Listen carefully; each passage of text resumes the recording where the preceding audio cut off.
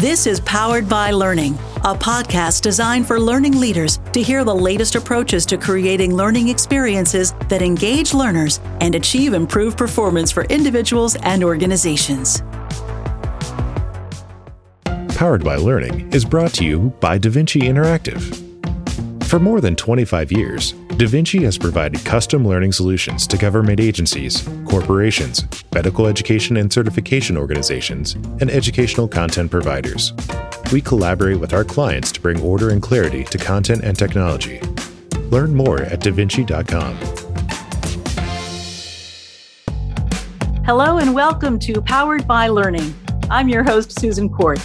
And today I am joined by DaVinci Learning Solutions Director Jenny Fadulo and Visual Design Director Melissa Wimbish, who are going to talk about the art and science of learning to help you create more successful learning solutions for your organization.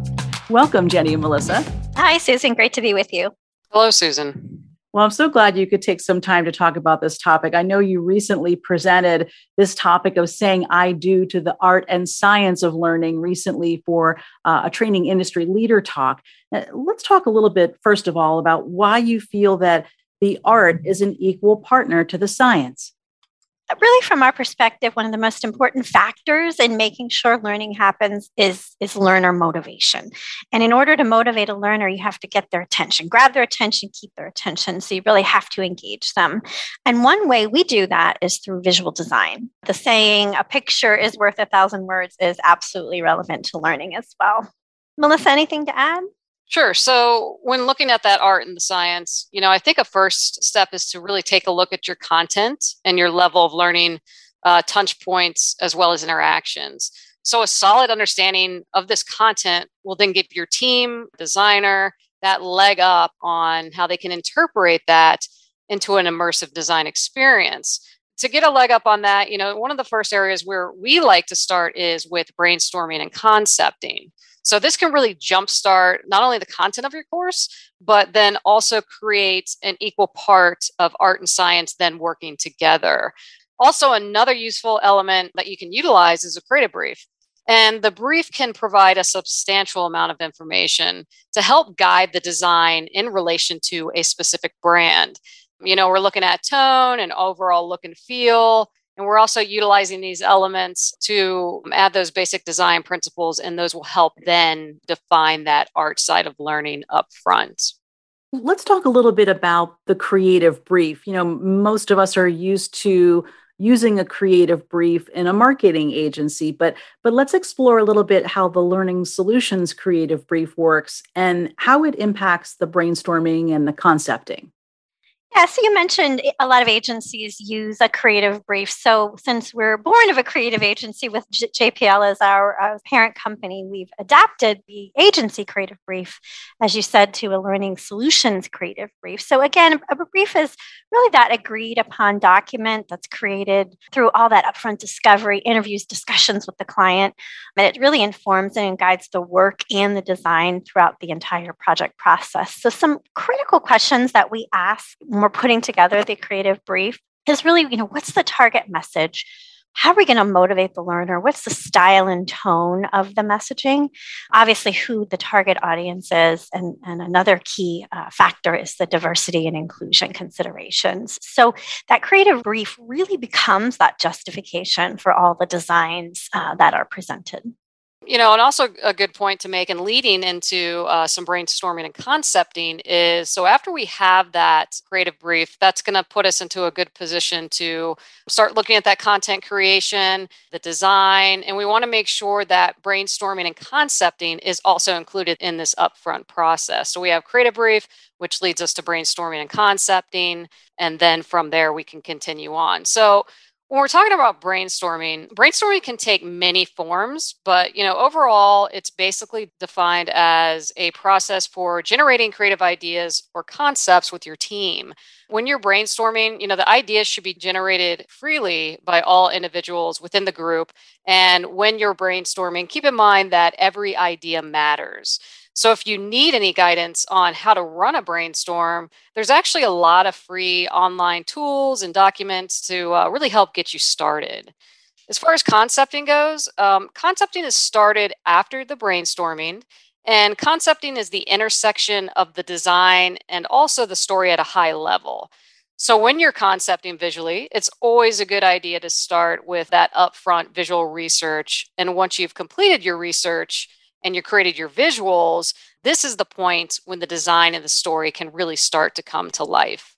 So once you've gone through all those steps, how do you then plan for the design? Because people are very focused on the training and the concepts, and maybe they haven't let themselves started to think about, actually how it's going to look. So what advice would you give on how you actually execute the plan? At DaVinci, we use really a 5-step approach. It's discover, imagine, create, review, and deliver. And it's in those first 2 phases, discover and imagine, that we really do that upfront planning that's going to inform the design. So we meet with our clients to look at the content. We do discovery sessions. We do detailed learner profiles. All of that information we gather informs that creative brief, which in turn informs that brainstorming and concepting phase that Melissa was talking about. So that's how we plan for it up front, is through that discovery and imagine. When you both start to think about designing for a learning project, what are some of the first things that you consider and what you encourage clients to consider? I jump in on that one. I think, Melissa, you probably can be able to elaborate a little on this one, but I certainly Sure. think it's brand standards. I think those are one of the probably the first things we ask a client when we ask for brand standards. And those of you listening, when you hear brand standards, you might automatically think, okay, I need to use my company logo, the right colors and the right fonts, but it's so much more than that. And again, if we did our homework and we did a creative brief correctly and we captured what we need to know, we now know the audience, we know how they work. That's part of your company's brand too. So the brand should evoke a feeling, and that feeling is what you've got to convey in your learning, because the feeling connects directly to how to engage and motivate that. Melissa, you probably have more to add on that one. Sure. We can discuss a recent client and how we use their brand standards to then create the visual design direction for a recent e-learning project. So if you're not familiar with Constellation Brands, they are an American producer and marketer of various beer, wine, and spirits. Their portfolio of brands is well established within the US marketplace, and it contains, some very well-known products such as Corona, Modelo, Robert Mondavi wines, and also Svedka vodka. So upon looking at that Constellation RFP, they had 2 overarching main goals. The first goal was to educate, inform, inspire, and also deploy their brands as well as their sense of place. And also they wanted to create modules that were interactive, creative, immersive, while also transferring that knowledge to not only their internal audience, but also their external audience. So our next step from a design standpoint was to review the client's brand standards, as Jenny mentioned, and to start infusing those brand elements into our designs. And with our first round of designs, we were able to focus on a specific product and that product's brand. So we started with a product that gave us a good idea of the brand standards, and then we moved forward with the development and design on that product. And many products came in after that in the future. That's a great example, Melissa, and those are such beautiful learning solutions that you and the team created. When you're giving advice to clients before they're starting a project with you, what are some of the key elements that you always consider when you're designing a course? Key to the visual design approach is, like you said, that there's some critical design elements and really the building blocks of design. And I think we would look at those as typography, the color palette, illustrations, and iconography. And then you build on those elements for those custom interactions, video, and animation. Melissa, I think you had another example you were going to walk us through or talk through. Sure, I can share with you the some of those key design elements. When we're looking at some of those design elements to really bring the course together visually, we want to look at typography first. So the purpose of typography and also color working together, it's going to help arrange the design components into that cohesive whole. So we're talking about content plus design. Typography and color are really a key step when you're establishing that visual hierarchy of content. And they're used to complement the brand. And also they're extremely important for not only word emphasis, but also visual design direction for the user. So another element that we'd like to consider as well is illustration and icons. Illustrations and icons can serve many purposes within a design. They can help tell a visual story and can be a strong reinforcement for any important messages that you want to share with the audience. Not only are they good for, strong reinforcement of messaging, they also are very helpful in the absence of photography. So if you do not have a lot of stock photos or you don't really have a lot of photography, some of these icons and illustrations can really help get the modules up a nice visual design. But there are some things to consider when working with icons and illustrations. You want to make sure that they do stay simple and clean. And they also need to have that quick impact on the audience. And this is going to help them to connect the visual elements with also the content and messaging. So, looking at these, and once you have some of these elements of design under your belt, you then can really start to expand these skills into other design elements, such as custom interactions, video and animations, or even 3D. And then, this will help you down the line and start taking some of those out of the box solutions and create a more immersive interaction. A lot of people listening, thinking about their next learning solution might be thinking, this all sounds wonderful, but why do they need to focus so much on design? Talk a little bit, both of you, about the significance of the design and how it impacts the overall learning. I think, Susan, it all comes down to kind of what that phrase I said in the beginning is that a picture is worth 1,000 words. The learning's got to grab the learner, right? It's got to engage them and keep their attention. So through visual design, we can do that. The content can only go so far. That's why we've got to have both together, right? The art and the science. So that visual appeal, that visual look is a way to connect and engage and motivate the learner as well. And I think some of the, going back to what we previously chatted about a little bit as far as the design elements, working with those design elements, they're a good workhorse for, again, leading that audience or that user through the information in the most intuitive manner. So as the user is reading through the content on the page or the module design, those elements are going to engage. They could be something that they interact with. And again, they provide that strong hierarchy of information as you're going through any type of e-learning content. Yeah, it definitely sounds like it's going to make for more meaningful and impactful learning, which is the whole point of it, right?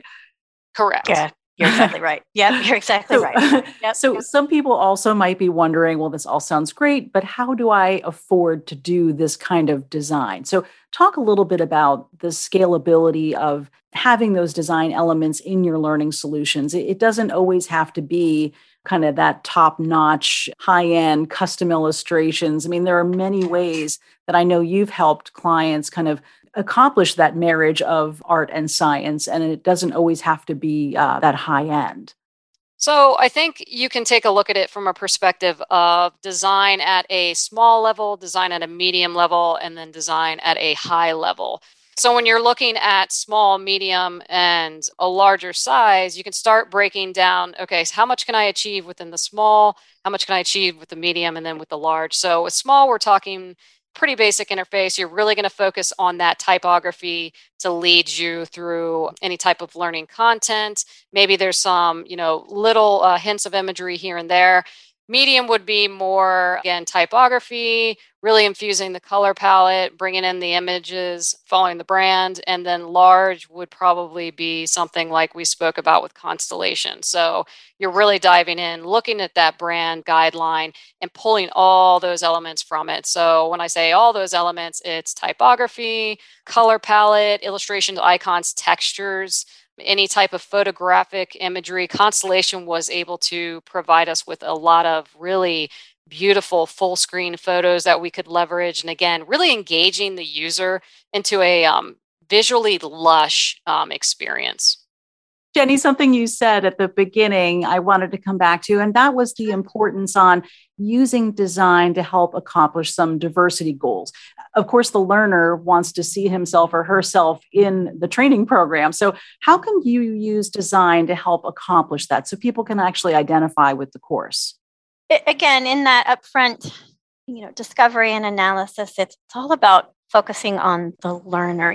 Who is your target learner? And I know a lot of times people think, okay, well, I've identified their role and they're a sales audience, they're sales reps, and that's a title. That's not a target learner. So it's so many more characteristics. It's really the overt and the covert characteristics of not only the person, but the environment in where they work.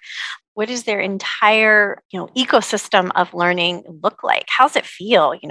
Let's really immerse the learner. And if you do that correctly, you're going to get a complete picture and then properly recognize and include that diversity within your course. Again, when we're looking at design, we also want to consider any disabilities the user may have. And that can also be something as hearing impairment or visual impairment. So we want to make sure that we're very clear with typography and text design as far as color contrast. And we also want to make sure for, if somebody has a hearing impairment, we want to make sure we have those closed captionings and elements such as that. Another thing that we really like to look at as well when we're designing is to make sure that we're providing the user with a very open and very diverse set of photography. So that's another thing that is definitely needs to be considered. We have a lot of people who be part of a different culture or have, other, again, disabilities or impairments. And we want to make sure that we do represent everybody. So, nobody feels left out. I know one thing you had talked about previously with design and keeping diversity in mind is that you can accomplish that a lot of different ways. Talk a little bit about that, Melissa. I mean, it could be photos, it could be illustrations. What are some things that you've seen that have been successful? When we're talking about design, photos and illustrations, I think we did speak about, but another thing that I, want to mention too is also tone, how you're speaking to that user, or how you're speaking to that audience. There could be a different tone that you need to consider when speaking to different, maybe it's K through 12. How do you speak to them? Or if it's something that's more like a corporate e-learning, again, what's your tone for that? And you want to make sure that you're also diverse in that tone when you're speaking. And then that will also help really bring the design to another level as well if you're reinforcing those points that are considering different tones for different audiences. Thinking about the topic for this podcast, Say I Do to the Art of Learning, probably a lot of people are a little nervous about saying I do because it could be overwhelming. So what advice would you both give as we wrap up today to help people feel more confident as they step forward in creating that Learning Solutions creative brief and really stepping into that world of marrying design with the science of learning? Say with anything, it's that upfront planning. So make sure you do your research. You know what elements you want to include. Like Melissa had mentioned, those building blocks. How are you going to use typography, color palette, illustrations, and iconography to connect the learner to the content? So really having those discussions up front, really doing that analysis to make sure you have the right information to inform the design. Melissa, anything to add to that? Sure. So looking from a design perspective for upfront planning, Jenny did mention, we have those upfront steps that we shared with you, but from a design perspective, it's also very important to start researching visually what could be inspiring to you or inspiring to your audience. So that's going out to Google or any website and start looking at maybe what another inspirational website or even inspirational photos or anything like that to really start getting you into the mind frame of what your user, your audience might visually become tied to. There's also, if you're struggling and you may think, I can't do this, I can't say I do, there's a lot of resources online, again, that you can go to, articles, to give you a little bit of education on how to start something, visual design process of some sort. Well, this was great information. And I know learners everywhere will be thanking you because the people creating the training programs are going to benefit from this great advice. So thank you both for joining us today. Sure. You're welcome, Susan. And thanks, Melissa. It was fun. Thank you, Jenny.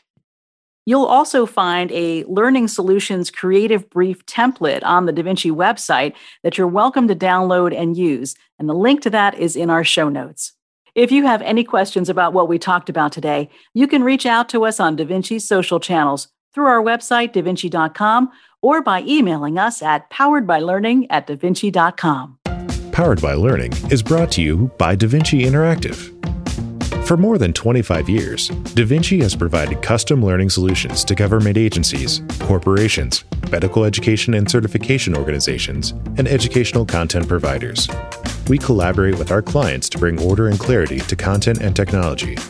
Learn more at davinci.com.